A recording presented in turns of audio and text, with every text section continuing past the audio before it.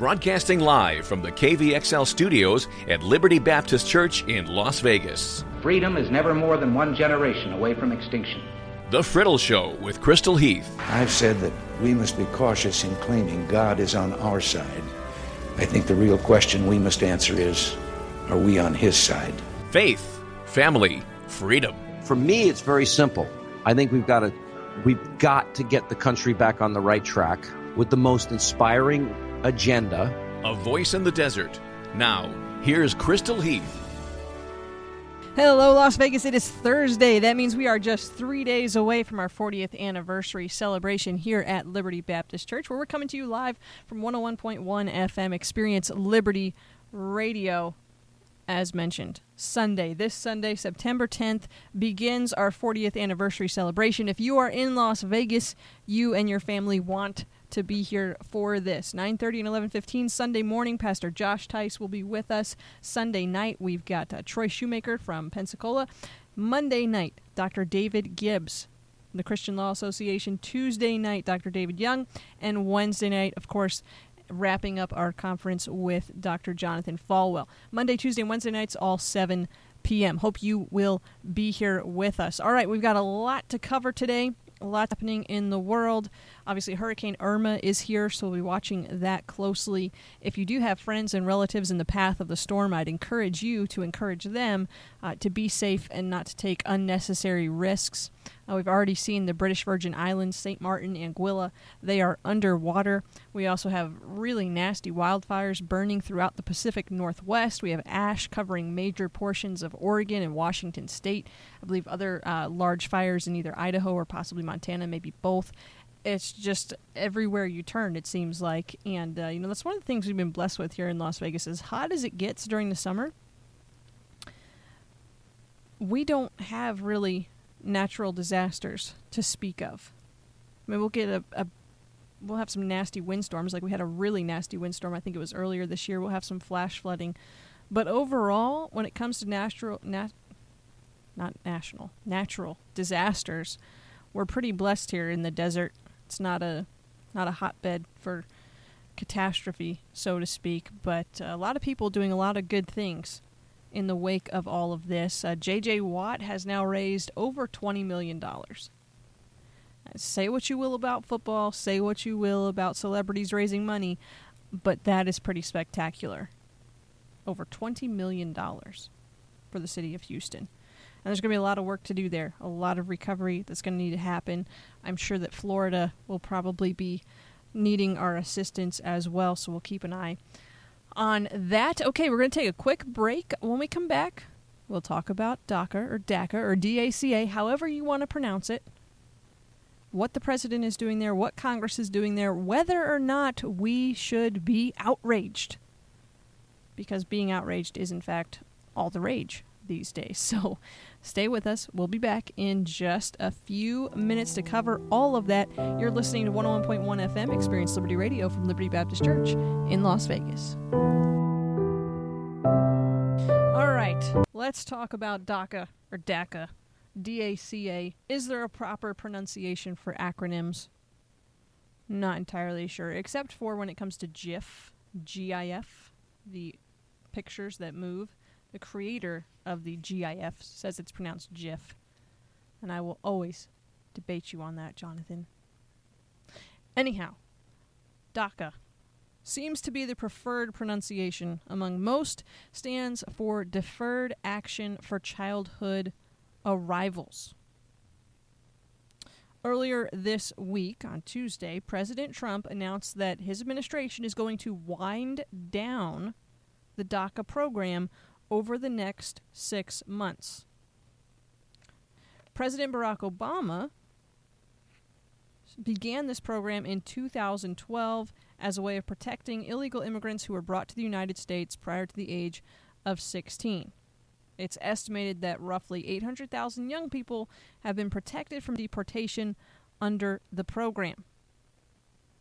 Now, when he announced the decision, President Trump made it clear that it is Congress's responsibility to come up with some sort of replacement plan. Now, keep in mind, President Obama enacted this DACA without congressional approval or conferring with Congress at all.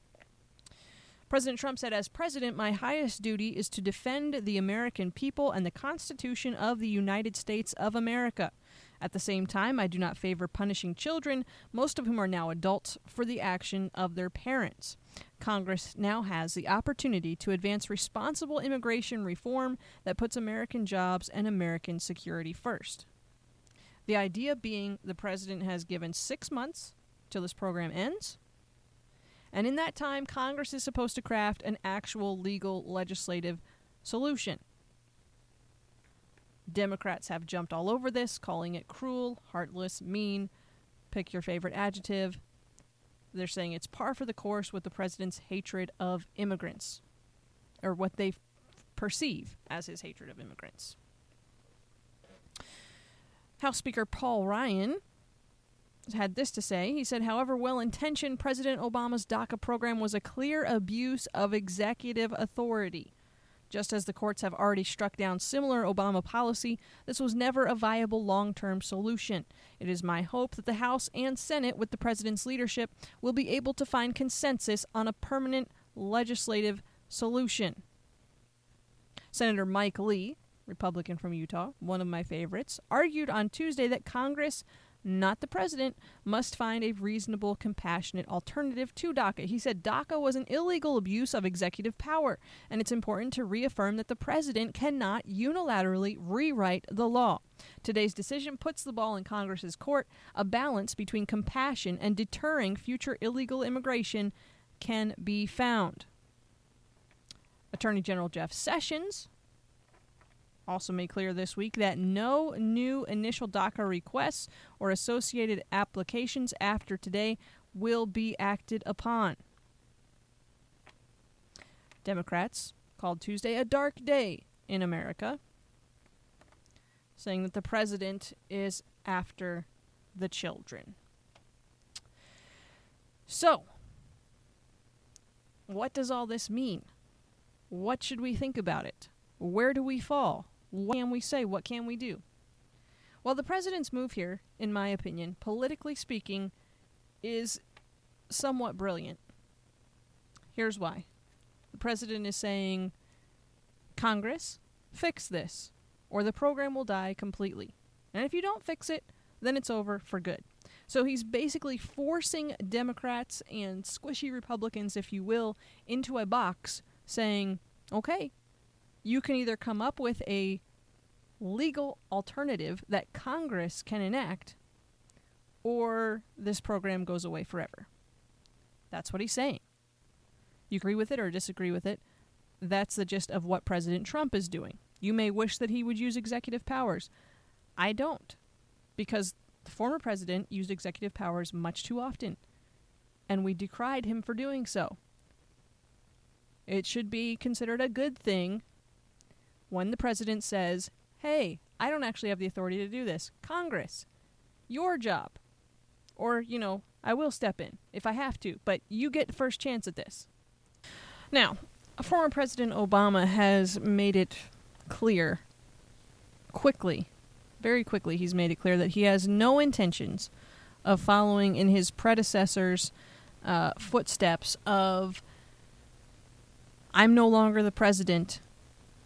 It's hard enough to be president without a former president criticizing you. That was President George W. Bush's stance and philosophy throughout the Obama administration. He didn't comment. He didn't point fingers.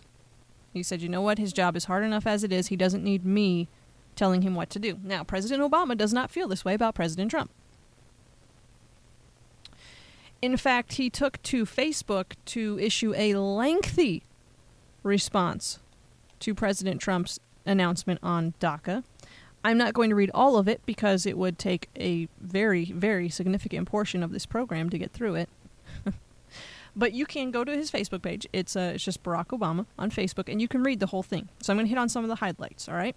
He said this is former President Obama, said immigration can be a controversial topic. We all want safe, secure borders and a dynamic economy, and people of goodwill can have legitimate disagreements about how to fix our immigration system so that everybody plays by the rules.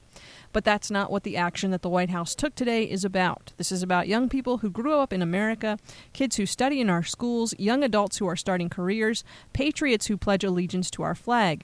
These dreamers are Americans in their hearts, in their minds, in every single way but one, on paper. They were brought to this country by their parents, sometimes even as infants. They may not know a country besides ours. They may not even know a language besides English. They often have no idea they're undocumented until they apply for a job or college or a driver's license. Over the years, politicians of both parties have worked together to write legislation that would have told these young people, our young people, that if your parents brought you here as a child, if you've been here a certain number of years, and if you're willing to go to college or serve in our military, then you'll get a chance to stay and earn your citizenship. And for years while I was president, I asked Congress to send me such a bill. That bill never came. And then he goes on to say, because of this, he put in place DACA so that they could continue to contribute to our communities and our country without fear of deportation. And then he says some 800,000 young people stepped forward, met rigorous requirements, and went through background checks, and America grew stronger as a result. Then he continues, let's skip down a bit. He says, let's be clear, the action taken today isn't required legally. It's a political decision and a moral question. Whatever concerns or complaints Americans may have about immigration in general, we shouldn't threaten the future of this group of young people who are here through no fault of their own, who pose no threat, who are not taking away anything from the rest of us, and so on and so forth. I'll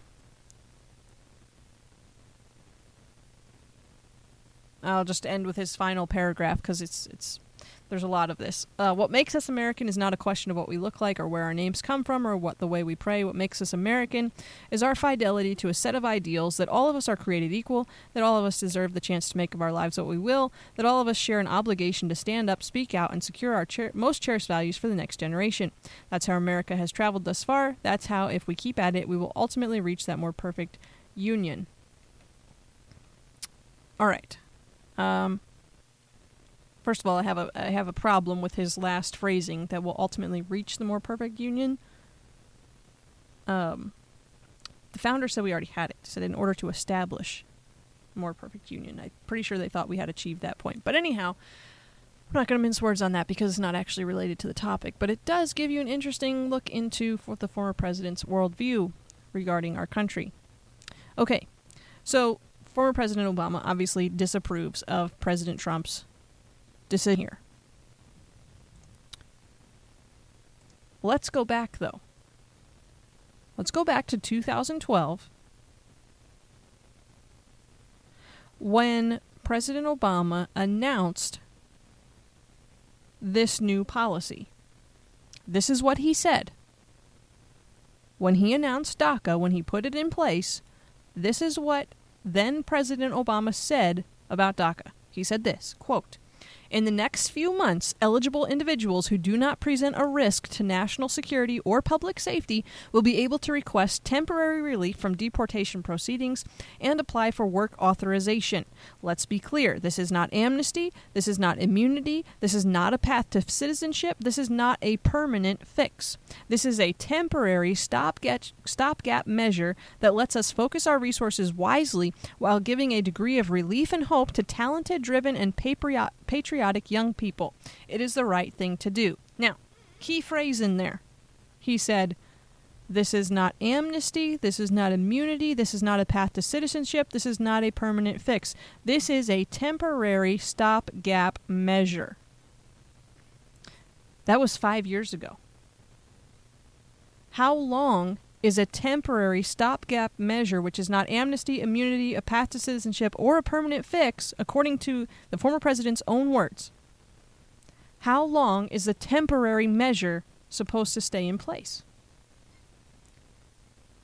Congress has had 5 years with this temporary measure in place.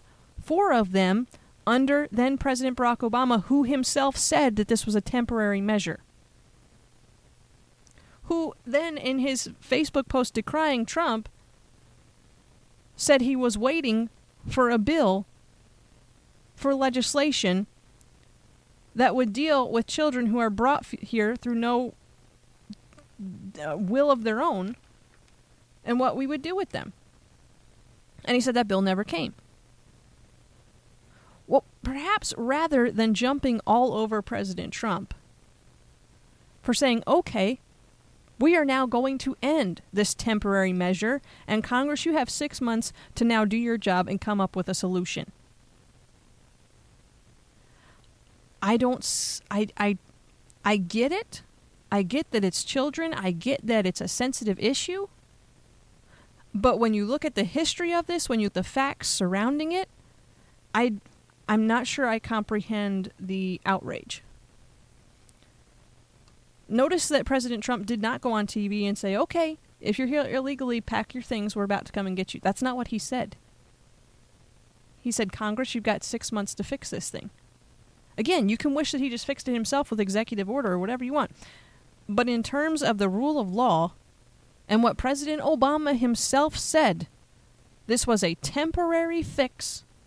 He was waiting for Congress to send him a bill dealing with this situation. He never got it. So President Trump says, okay, the temporary fix is coming to an end. It's been 5 years. We're phasing it out. Congress, this is your chance. Get me a bill. That's where we're at with this. And here's, I think, where the struggle comes in.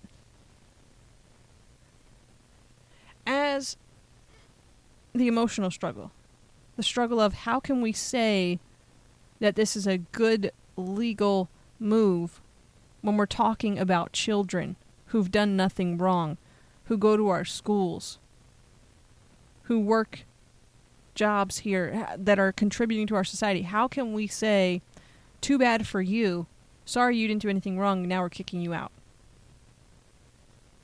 Here's the reason for that. It's because as Christians, we are called to be compassionate, to be loving, even to love our enemies. So we see things like this, and we think, oh, this is not right. This is a cruel thing to do to these children. And then if we talk about the flip side of it, the actual legal ramifications and the history of it and what's going on, it makes us sound like we don't care about the children. It makes us sound heartless. And so we're hesitant to take that position. But here's the part that is often overlooked. Government is not the same thing as an individual. And the responsibilities of governments are different than the responsibilities held by individuals. If you, as an individual, actually care about immigrants, why not do something as an individual to help them? I mean, have you considered being a host family for a foreign exchange student to help them come to America? Have you considered donating your time or your resources to organizations like Mercury One that are helping to relocate individuals and families in Syria and other parts of the world where persecution is running rampant and their lives are literally in danger? I mean, have you done anything to actually personally help an immigrant? And if not, then maybe this isn't the best time for you to express your opinion about what the government should be doing if you as an individual haven't done anything to fulfill your individual responsibilities. We may not like this, but it is our government's responsibility to enforce our laws. President Trump's responsibility is to enforce our laws. And we have a system, broken as it may be, for those who wish to come into our country. More than 40 million immigrants currently live in the United States. That's more immigrants, or rather, it's most of the immigrants on the planet. 1/5 of the entire worldwide migrant population lives in the United States. We have more immigrants here than in all 48 of the Latin and South American countries and European Union countries combined. Combine them all together, and we have more immigrants than all of them. All of them. Now, roughly 10 million or so of those immigrants are in fact here illegally. This may not sound nice, may not sound friendly, But illegal immigration makes things more difficult for those individuals and families who are attempting to get here legally. And frankly, this country, our government, is under zero obligation to accept a single immigrant. We have no obligation to do so. We accept immigrants because we are a good country. Additionally, on top of everything else, it's an inconvenient truth, but the average age of an illegal alien in this country is not 5 or 6 or 12 or 13 years old. No, the average age is 22. But beyond that, if we should simply throw out immigration laws because political correctness or our feelings of compassion as individuals make us feel like we couldn't possibly do this, what other laws should we ignore for the sake of our feelings? What other laws should we ignore for the sake of political correctness? I mean, we should probably start making a list. Otherwise, we're going to lose track.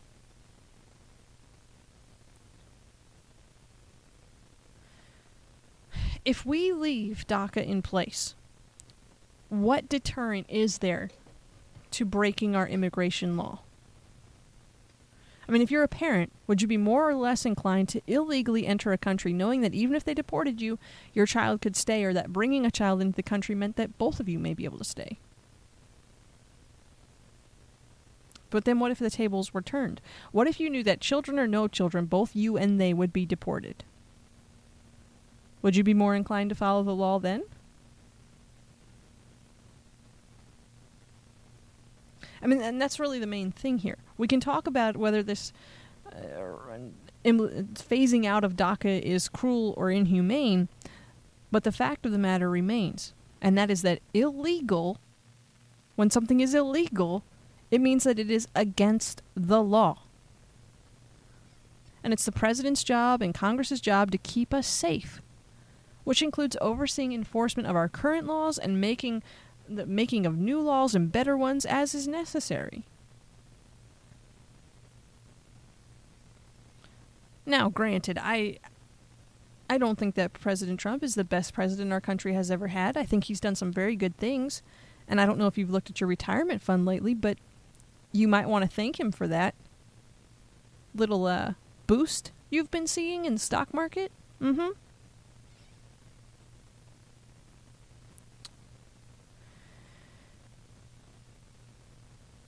And I will be the first to admit that it scares me when White House Press Secretary Sarah Huckabee Sanders says that if Congress does not figure out something in the next 6 months, that the president will then be looking to conduct his own comprehensive immigration reform plan.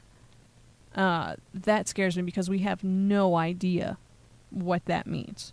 I mean, comprehensive immigration reform is not often a phrase used by Republicans, most especially by Donald Trump. In fact, it stands in stark opposition to the chance of building a wall, on which I think a lot of his campaign support may have come.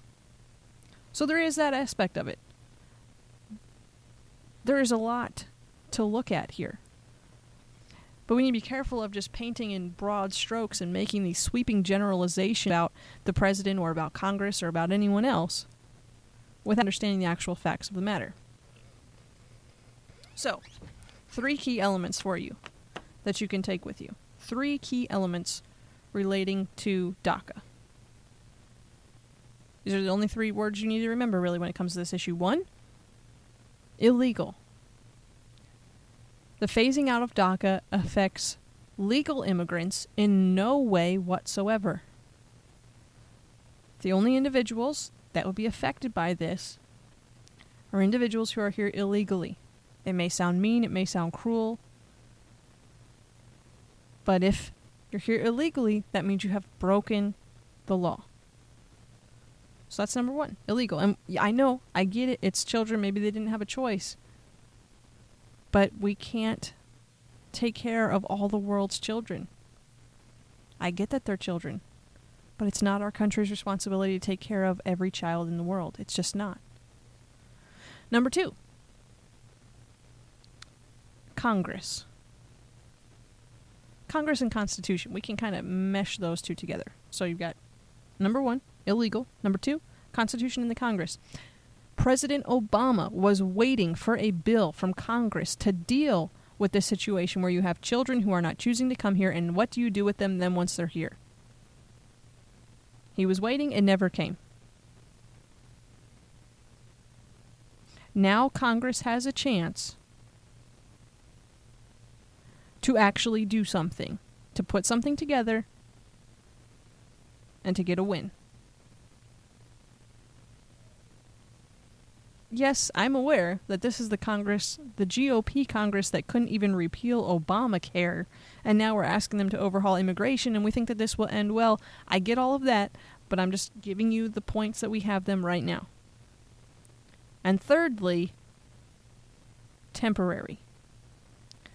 President Obama said that this was not amnesty, this was a temporary stopgap measure. And this temporary measure has been in place for 5 years. So what President Trump is trying to do, or what he's going to do rather, is in 6 months this program ends. He's phasing it out. He's giving Congress a timeline to get something together. If they don't, I don't know what's going to happen, and we're going to have to cross that bridge when we come to it. But right now, those are the things you need to remember. 3 things, in my opinion. 1, illegal. You may not like it, may sound cruel. It's not our government's responsibility to take care of all the children of the world. It just isn't. And if we're not going to act as individuals, we have no right to speak if we think that our government should be doing different. Number 2 is Constitution and Congress. It's Congress's responsibility to come up with some sort of solution here. And number 3, temporary. This was only ever supposed to be a temporary solution according to President Obama's own words. All right? Those are the 3 main things for you to remember when it comes to this DACA issue. When you're talking with your friends about it or when you're watching it on the news, just run it through those elements. Because there's a lot of really fired up people out there about this, and I get it. Because it is the children, and I understand that. And we should be compassionate, and we should be caring, and our country is the most compassionate, caring country on the face of the planet. Again, we have more immigrants here than in all Latin American countries and all countries in the European Union combined. This nation is not anti-immigrant, but this nation is a nation of laws. And now Congress has 6 months to create good laws. And if they don't, we will revisit this subject because then I will have lots more to say about it. But for now, we're going to move on. So let me just tell you that you're listening to 101.1 FM Experience Liberty Radio. We will be back in just a few minutes. Our pastor David Tice is going to stop by with another little insight into our upcoming 40th anniversary conference. Then we'll talk about New England sports teams and how they just can't ever seem to stop cheating. Don't go away. Hey, Crystal. Hello. How are you? Tice. I'm fantastic. Do you know why I'm fantastic? I know why you're fantastic, because you're looking forward to a special event that's taking place here at Liberty Baptist Church. That's exactly right. I don't know how you knew that unless you're excited about the same thing. I am very excited about the fact that we, on Sunday evening, September 10th, are going to have a special guest with us. Yes, we are. Dr. Troy Shoemaker from Yes, Pensacola. You knew. I knew you were excited about it. Troy Shoemaker. I'm counting down the days. Listen, this is the Pensacola Christian College and Pensacola Christian Academy is one of the most influential Christian institutions in the entire world. It's true. They are responsible for literally hundreds of thousands of people getting Christian education. They have distributed books around the world and have been used of God in a mighty, mighty way. It was just 5 years ago that Troy Shoemaker took over as president, only the second president of Pensacola Christian College, and he's in charge of the entire Pensacola ABECA Academy program. which again has influenced worldwide. He's going to be with us as a special guest speaker on Sunday evening at 6 p.m., and it's going to be great. I'm just looking forward to hearing what he has to say. Yeah, it's going to be fantastic. And the like as you said, the work that is happening at Pensacola and through Pensacola Christian College is just amazing. How many students are there now? It's an incredible amount of people. Well, right now on campus they have close to 5,000 students, or maybe a little bit more than 5,000 students. But they have a education program that through video and through extension programs that I have no idea how large that is. And then of course their academy, their video homeschools, is and even beyond worldwide. That, there are homeschoolers that don't use the videos that utilize. Can't say the word. Their curriculum, which is what I did growing up. Our family used their curriculum, but we didn't do video. So I don't even know if they can. They probably don't even know how many people are using their curriculum, which is that's right. We mind-blowing. All five of my kids grew up going through ABECA, and it's just tremendous. This will be a great opportunity for you to hear a great man of God. If you've not been, if you've never heard Troy Shoemaker, this may be your one opportunity to hear him. So come and be part of our 40th anniversary as we celebrate Christ and what He's done for us. Come and allow yourself to be blessed as we just have a good time celebrating 40 years here at Liberty. Oh, those New England sports teams. Can't live with them. Sure would love to try and live without them. Oh, yes. Somehow I'm just not surprised by this. It's as if they share their secrets up there. I'm not going to get into Deflategate and whether or not Tom Brady should have been suspended, which I would say yes, but okay, we'll just move on. The Boston Red Sox were caught using Apple Watches to steal signals from the Yankees. In case you're not familiar with baseball, the Red Sox and Yankees are... That's already a nice little rivalry right there. So now it's just gone to a whole new level. I'm just going to read you part of this article from the New York Times because there are so many things I could say and so many things that I might. But before we get into all that, let's just get some facts, shall we? Facts from the New York Times. For decades, spying on another team has been as much a part of baseball's gamesmanship as brushback pitches and hard slides. The Boston Red Sox, though, have apparently added a modern and illicit twist. They used an Apple Watch to gain an advantage against the Yankees and other teams. Investigators from Major League Baseball have determined that the Red Sox, who are in first place in the American League East and very likely headed to the playoffs, executed a scheme to illicitly steal hand signals from opponents' catchers in games against the second-place Yankees and other teams, according to several people briefed on the matter. The baseball inquiry began about 2 weeks ago after the Yankees general manager, Brian Cashman, filed a detailed complaint with the commissioner's office that included video the Yankees shot of the Red Sox dugout during a 3-game series between the two teams in Boston last month. The Yankees, who had long been suspicious of the Red Sox stealing catchers' signs in Fenway Park, contended the video showed a member of the Red Sox training staff looking at his Apple Watch in the dugout. The trainer then relayed a message to other players in the dugout, who, in turn, would signal teammates on the field about the type of pitch that was about to be thrown, according to people familiar with the case. And it goes on from there. The Red Sox have not denied these allegations, which leads many people to believe that they are then probably true. So here's the thing, and I've always wondered this about baseball when I've watched it. And by the way, I'm a football fan, all right? So I really don't enjoy sitting down and watching baseball on TV. But going to an actual baseball game, I love doing that. I love going to baseball games. In fact, I would rather go to a baseball game than to a football game. And football's my favorite. I love football. but there's just a very different atmosphere. And when I watch football, probably because I'm so into it, there's a certain side of me that I don't necessarily like to share with the public, and I always feel suppressed when I'm in public at a football game. And maybe this would be different if I went to a Broncos home game, because I've never actually been to a home game. I've been to practices in Mile High Stadium, whatever we're calling it now, because Sports Authority's out. But anyway, I've never been to an actual game in Denver. Maybe that would make everything different.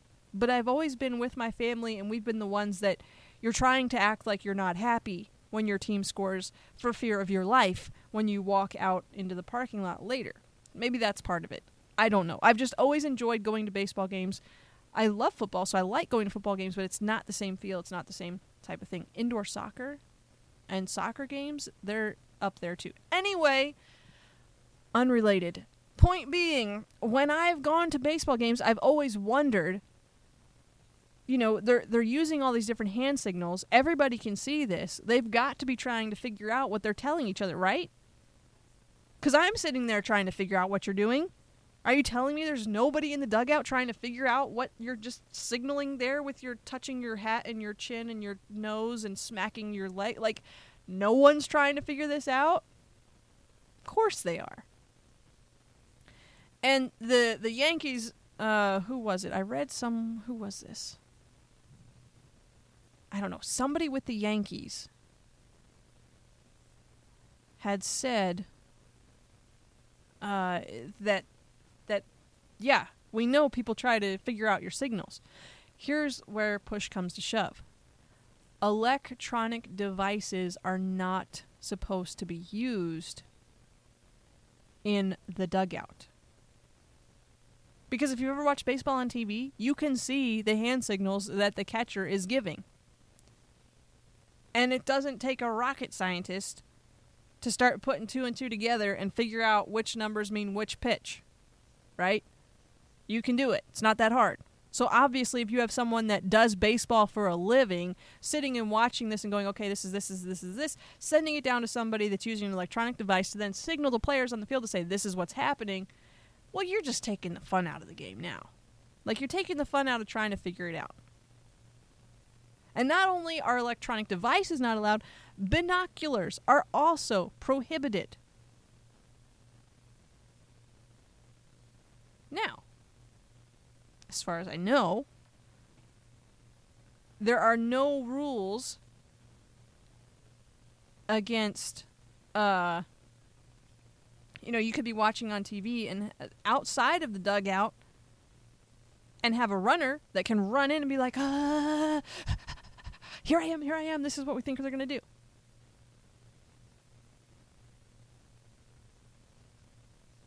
So there you go. And we know that happens. And the league knows that happens. But what you can't do is use electronic devices to shorten that time. Because obviously if you know it in real time, then that makes a big difference, as opposed to if you have to have some kid running, and hope that he gets there in time so that you can communicate it via hand signals to your guys on the field. Like, it's just... That's the way it is. That's baseball. But the Red Sox, they were cheating. And using electronic devices to do so.